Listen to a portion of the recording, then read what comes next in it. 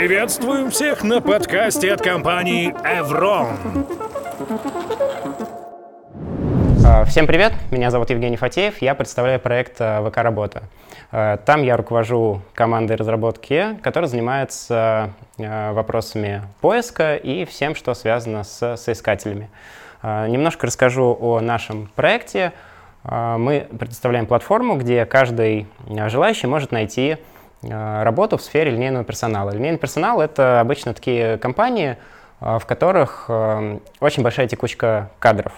Мы на данный момент очень-очень тесно интегрируемся с ВКонтактом, и от души хочу поблагодарить наших коллег, которые вот из ВК делают возможным все, что мы придумываем.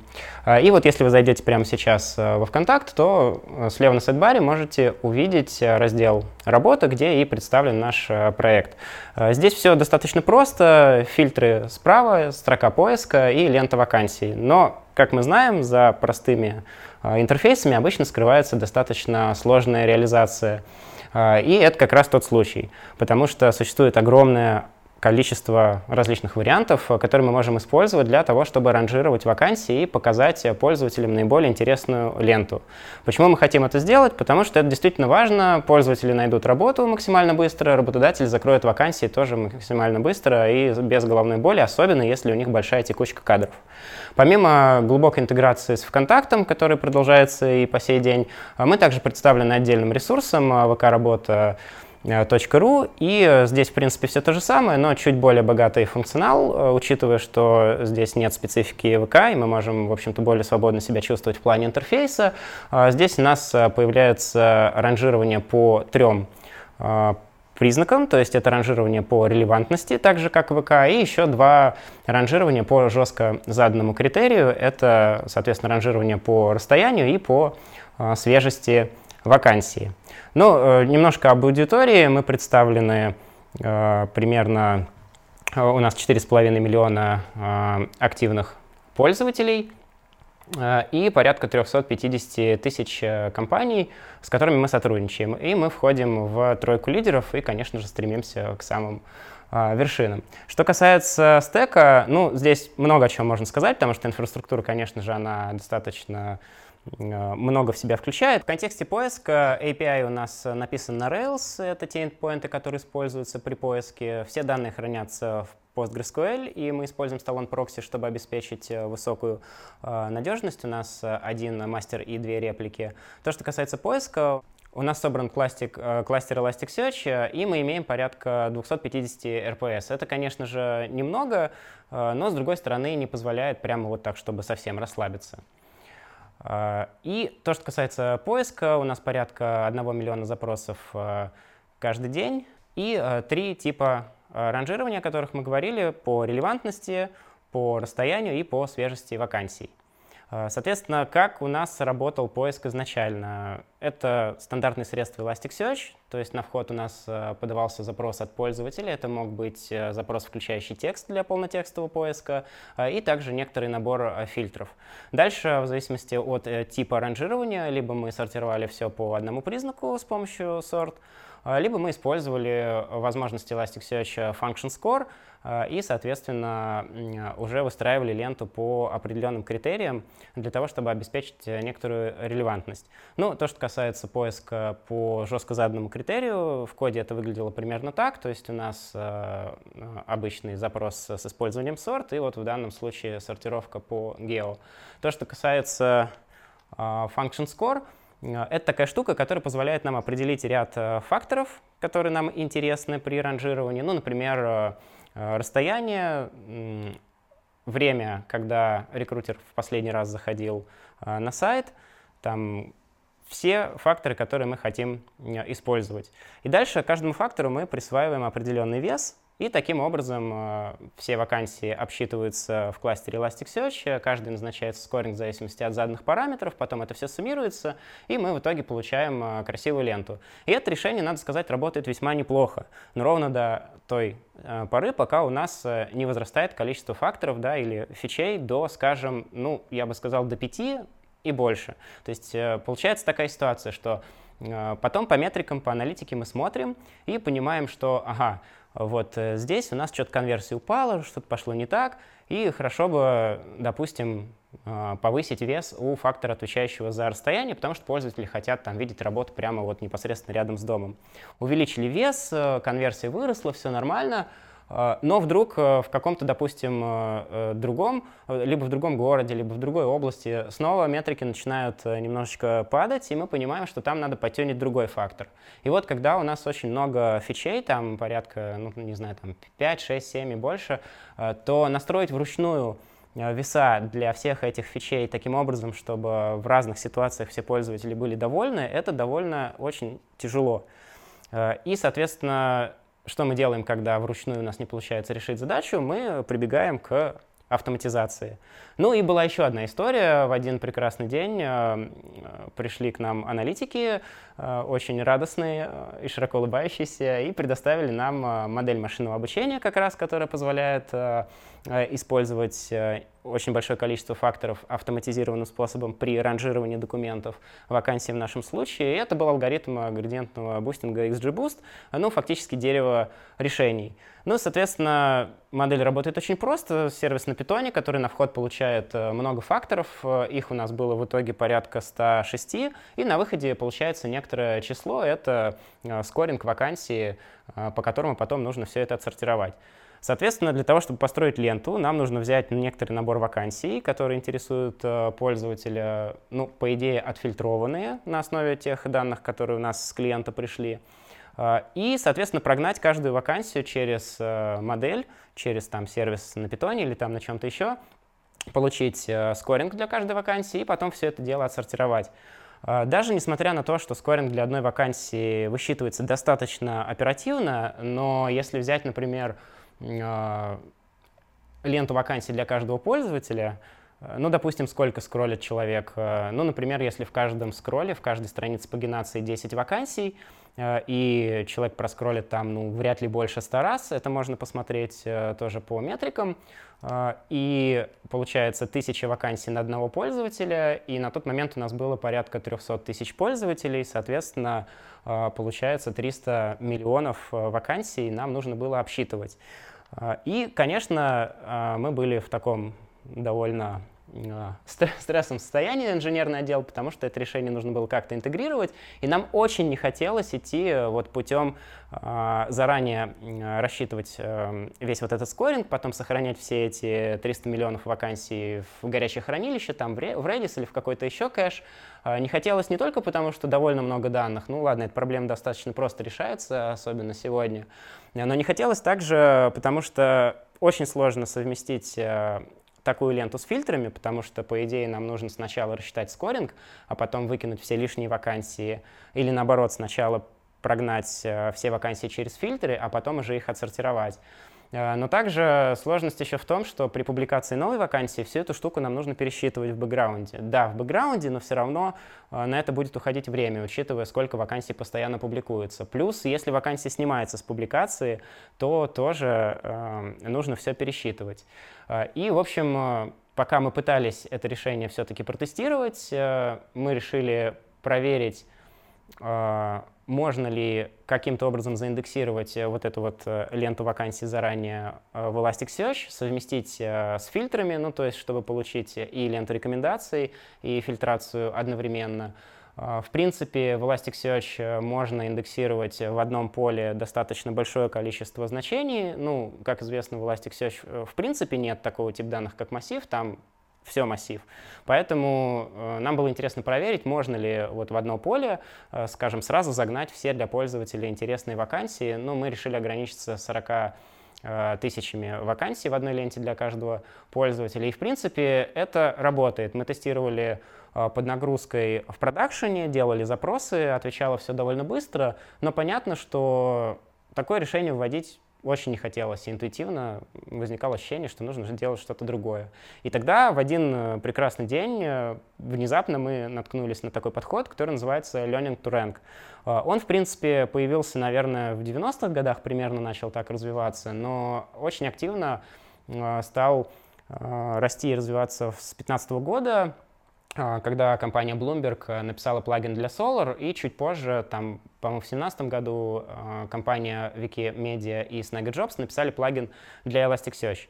Так вот, суть подхода Learning to Rank как раз в том, чтобы совместить машинное обучение и применить его к задачам поиска.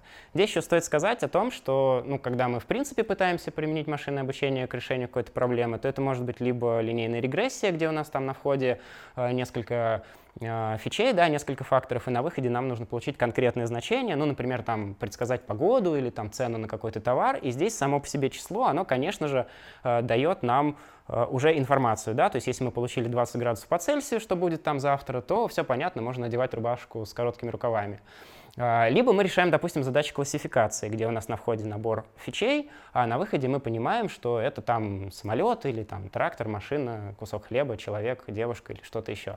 Но в случае поиска наша модель тоже выдает число, то есть, казалось бы, как вот в случае регрессии, но само по себе это число, оно ни о чем нам не говорит, потому что нам нужно посчитать это число для большого количества документов и потом уже отсортировать по нему. И вот Learning to Rank, собственно, и позволяет это сделать. Здесь идея в том, что мы берем модель машинного обучения, каким-то образом интегрируем ее в поисковой двигатель и потом обсчитываем документы уже с помощью этой модели. XGBoost модель хорошо экспортируется в JSON, и это значит, что как документ мы можем ее потом заиндексировать там либо в Solar, либо в Elasticsearch, то есть с этим, в общем-то, особых проблем нет. Но если обсчитывать большое количество вакансий, то есть все документы, которые у нас есть, то это довольно тяжело и, в общем-то, по времени долго, по ресурсам тоже накладно. Поэтому подход Learning to Rank говорит о том, что мы не будем рассчитывать скоринг с помощью модели для всех документов, мы возьмем только топ-N. То есть наиболее интересные, наиболее релевантные результаты, вот их мы как раз пропустим через модель, а все остальное будет, как бы просто релевантно. Таким образом, на вход при использовании Learning to Rank подхода у нас подается запрос поисковой от пользователя и, соответственно, данные, которые характеризуют конкретного человека, который осуществляет поиск. И затем вот с помощью переранжирования топ-N документов мы уже получаем результат. В общем случае, для того, чтобы применить подход Learning to Rank, нам, конечно же, нужно обучить модель, да, то есть нам нужно собрать данные, также нам нужно выбрать критерии оценки, то есть что является успехом вот в той задаче, которую мы решаем. На примере ВК-работа мы выбирали признак того, откликнулся человек на вакансию или нет. То есть получается, что у нас был список действий пользователя, связанный с тем, как он смотрел вакансии, то есть добавлял ли он их в избранные, там в принципе просматривал ли вакансию и, конечно, откликался или нет. Мы смотрели на то, какие вакансии пользователь получал в ленте, и, соответственно, у нас была информация о вакансиях, то есть к какой категории она относится, какой там диапазон по зарплате, и информация о пользователе, и признак того, откликнулся он на нее или нет. Мы собирали такие вектора, и дальше, конечно, нам нужно обучить саму модель на основе этих данных. На момент обучения у нас было порядка 9 миллионов строк. Не так, чтобы это очень много, но нам хватило. И, конечно же, нам нужно затем эту модель каким-то образом развернуть и использовать, задействовать ее при поиске.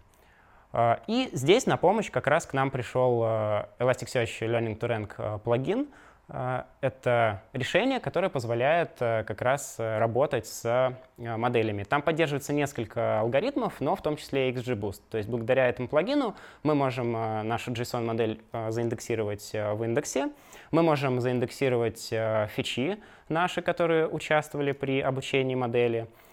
И, собственно, появляется новый тип запроса SLTR, который мы можем использовать для ранжирования топ-N документов. Также плагин Elasticsearch Learning to Rank позволяет нам логировать фичи, но это, в принципе, полезно для построения тренинг-сета, то есть данных для обучения модели. Мы, правда, на данный момент эту штуку не используем, но, в принципе, она тоже может быть полезна.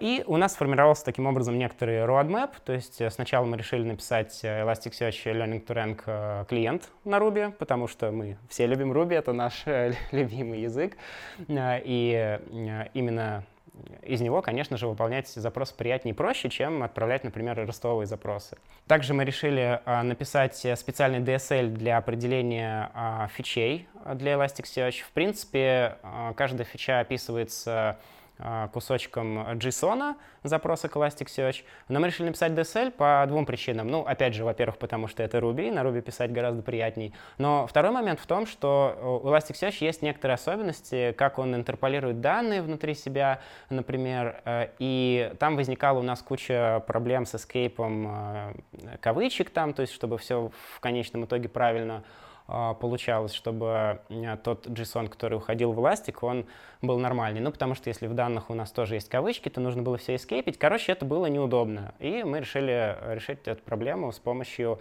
DSL, который позволяет описывать фичи. Мы чуть ниже сейчас посмотрим, как это выглядит.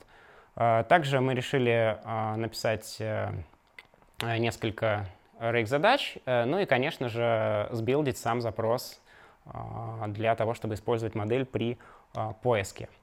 Ну, если говорить про клиент, ну, на самом деле этот план у нас получился так достаточно спонтанно, то есть это вот здесь у нас в презентации он выглядит как план. На самом деле это уже план постфактум. Но так или иначе, с помощью клиента мы смогли достаточно просто индексировать модель.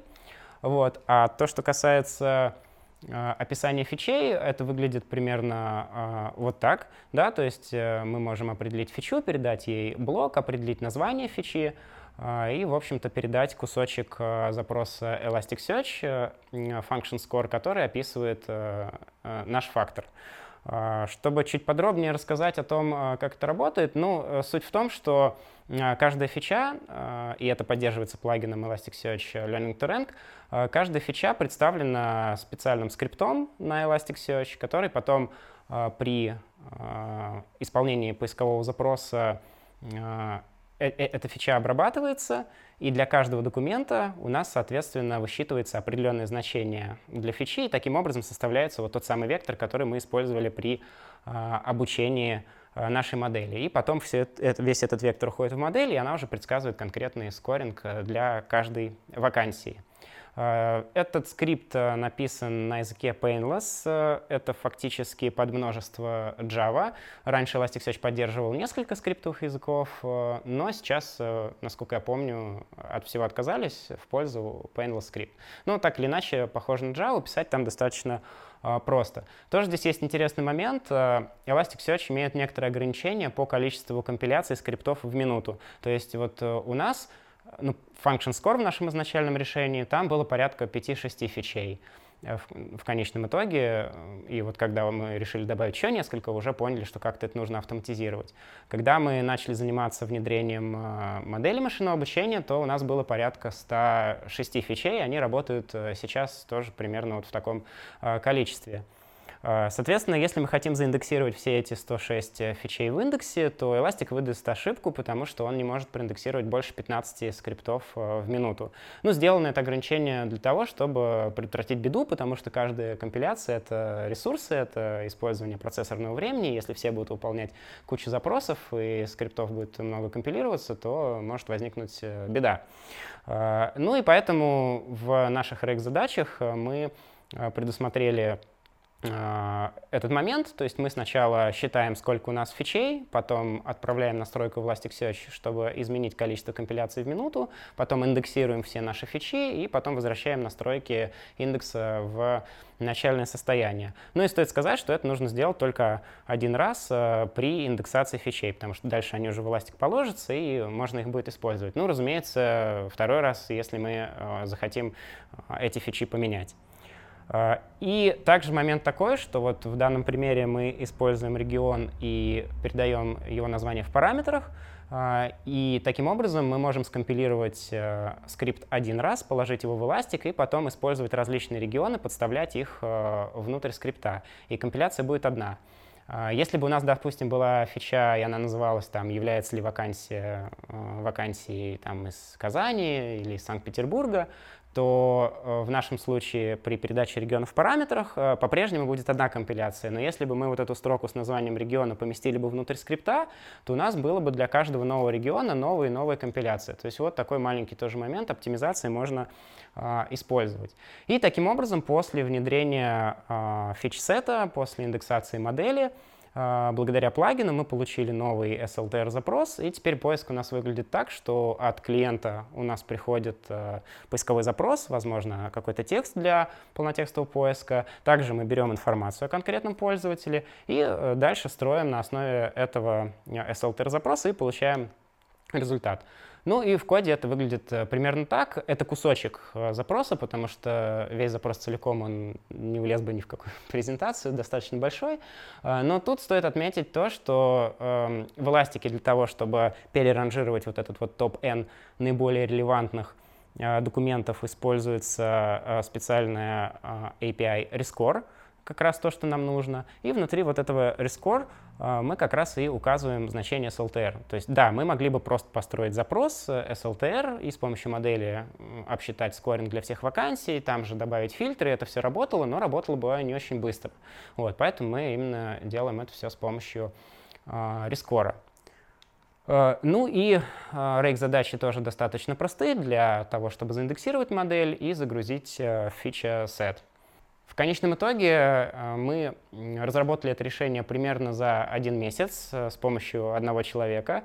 Там, конечно, был довольно серьезный режим работы, но, тем не менее, не особо много времени это заняло, учитывая примерно неделю, которую мы потратили на исследование того решения, которое мы в итоге, к счастью, не стали применять, и, в общем-то, знакомство с подходом Learning to Rank. Мы провели порядка 17 АБ-экспериментов и получили плюс 15% к количеству откликов. Ну и стоит сказать, что, естественно, там достаточно много еще можно сделать, как и по релевантности, так и по производительности.